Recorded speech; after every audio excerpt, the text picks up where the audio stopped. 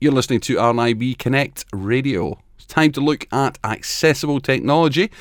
And I'm joined now by Mohammed Atif from the RNIB Technology for Life team. Hi, Mohammed. Hello there, Simon.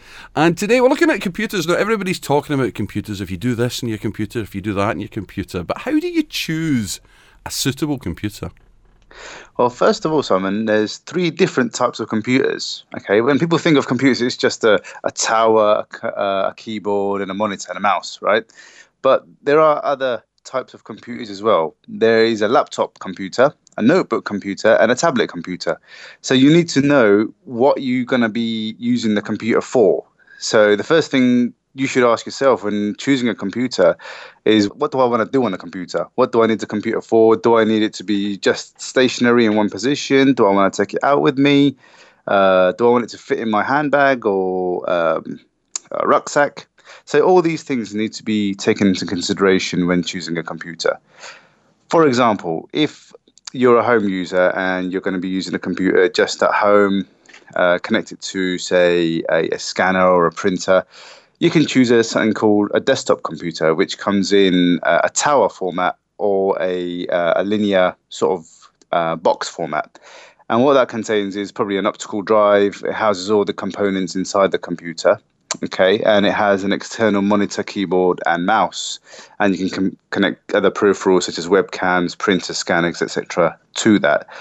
A laptop computer is like an all-in-one, where with a desktop computer you have the different components, say the monitor, the mouse, the keyboard, all separate, and you can connect and disconnect. You couldn't do that with a notebook or a laptop, which is also a smaller version of a laptop is called a netbook, because they have the mouse, keyboard, and screen all built into one, like a sizable unit where you can carry it around, for example. So you can't detach the screen or anything like that.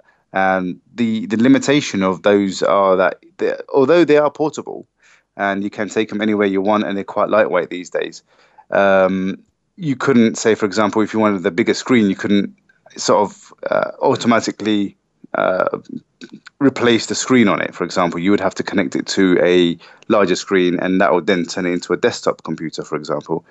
And the final sort of option you have is a tablet computer.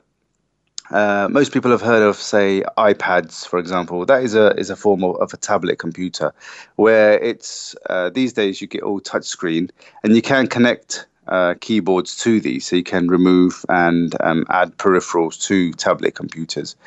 And mainly these work by either a data connection or a wireless connection or Bluetooth. So you can connect, say, for example, a Bluetooth mouse or a Bluetooth keyboard to a tablet computer. And tablet computers are made by Google, so they you have the Android operating system, you have Apple's iOS, and you have Windows. And all the other computers that I mentioned as well, you can get an Apple computer, you can get a Chromebook, for example, which is the Google equivalent of Apple's MacBook Pro and MacBook Air versions. So all the choices are available. So really, probably a good idea would be, if you've got friends who, if you're not used to using computers, it'd be good to maybe chat to some friends, or even go on a forum and ask what people think about what's their best computer, whether it be a laptop or a tablet or a desktop. That'd be quite a good idea, wouldn't it? That would be a good idea. And to have a look at computers as well. Say, for example, you're using a computer for the first time, it'd be a good idea to gauge what kind of keyboards are out there and what sizes of monitors are out there. And, people that are buying a computer for the first time, for example, they won't know what kind of memory they need or hard drive space they need. So this is everything they need to take into consideration. Also, if obviously you're visually impaired or severely sight impaired, you might need some assistive technology, such as a screen reader or magnification software. So you would need to take into consideration whether the computer system you are acquiring will be able to run that component.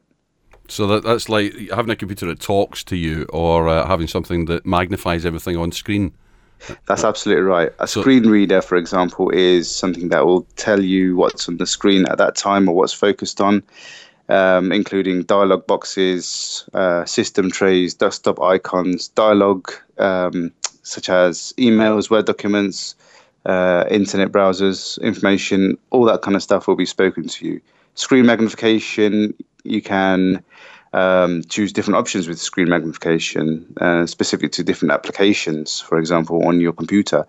So you can change the cursor, you can change the mouse pointer, you can change color contrasts to suit your requirements.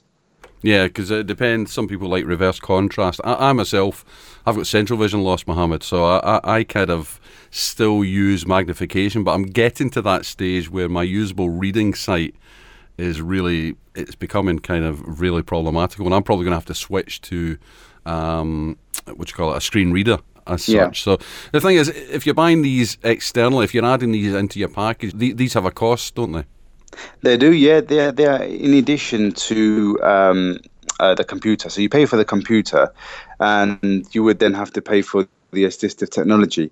Although there are free solutions out there as well. For example, for Windows, if you were looking for a screen reader for Windows, you could use something called NVDA, non-visual desktop access, which is a full-blown screen reader, which is more or less equivalent to the paid screen readers out there. And you can still use your computer completely independently through that.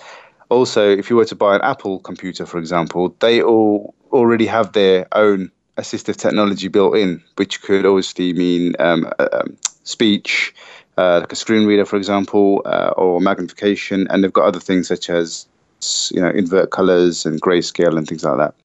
Now, you might have some questions on what we've been talking about here today, or you may have a question on something completely different but technology-based. How do we get in touch with the team, Mohammed? So you can contact the RNIB helpline, which is 0303 123 9999, and ask to be transferred to the Technology for Life team. Or you can contact us if you already have your computer, of course. It's tfl@rnib.org.uk. That's our email address, and that'll come directly to us. Mohammed Atif, thank you very much for chatting with us. We'll catch up with you very soon. Thank you. You're listening to RNIB Connect Radio.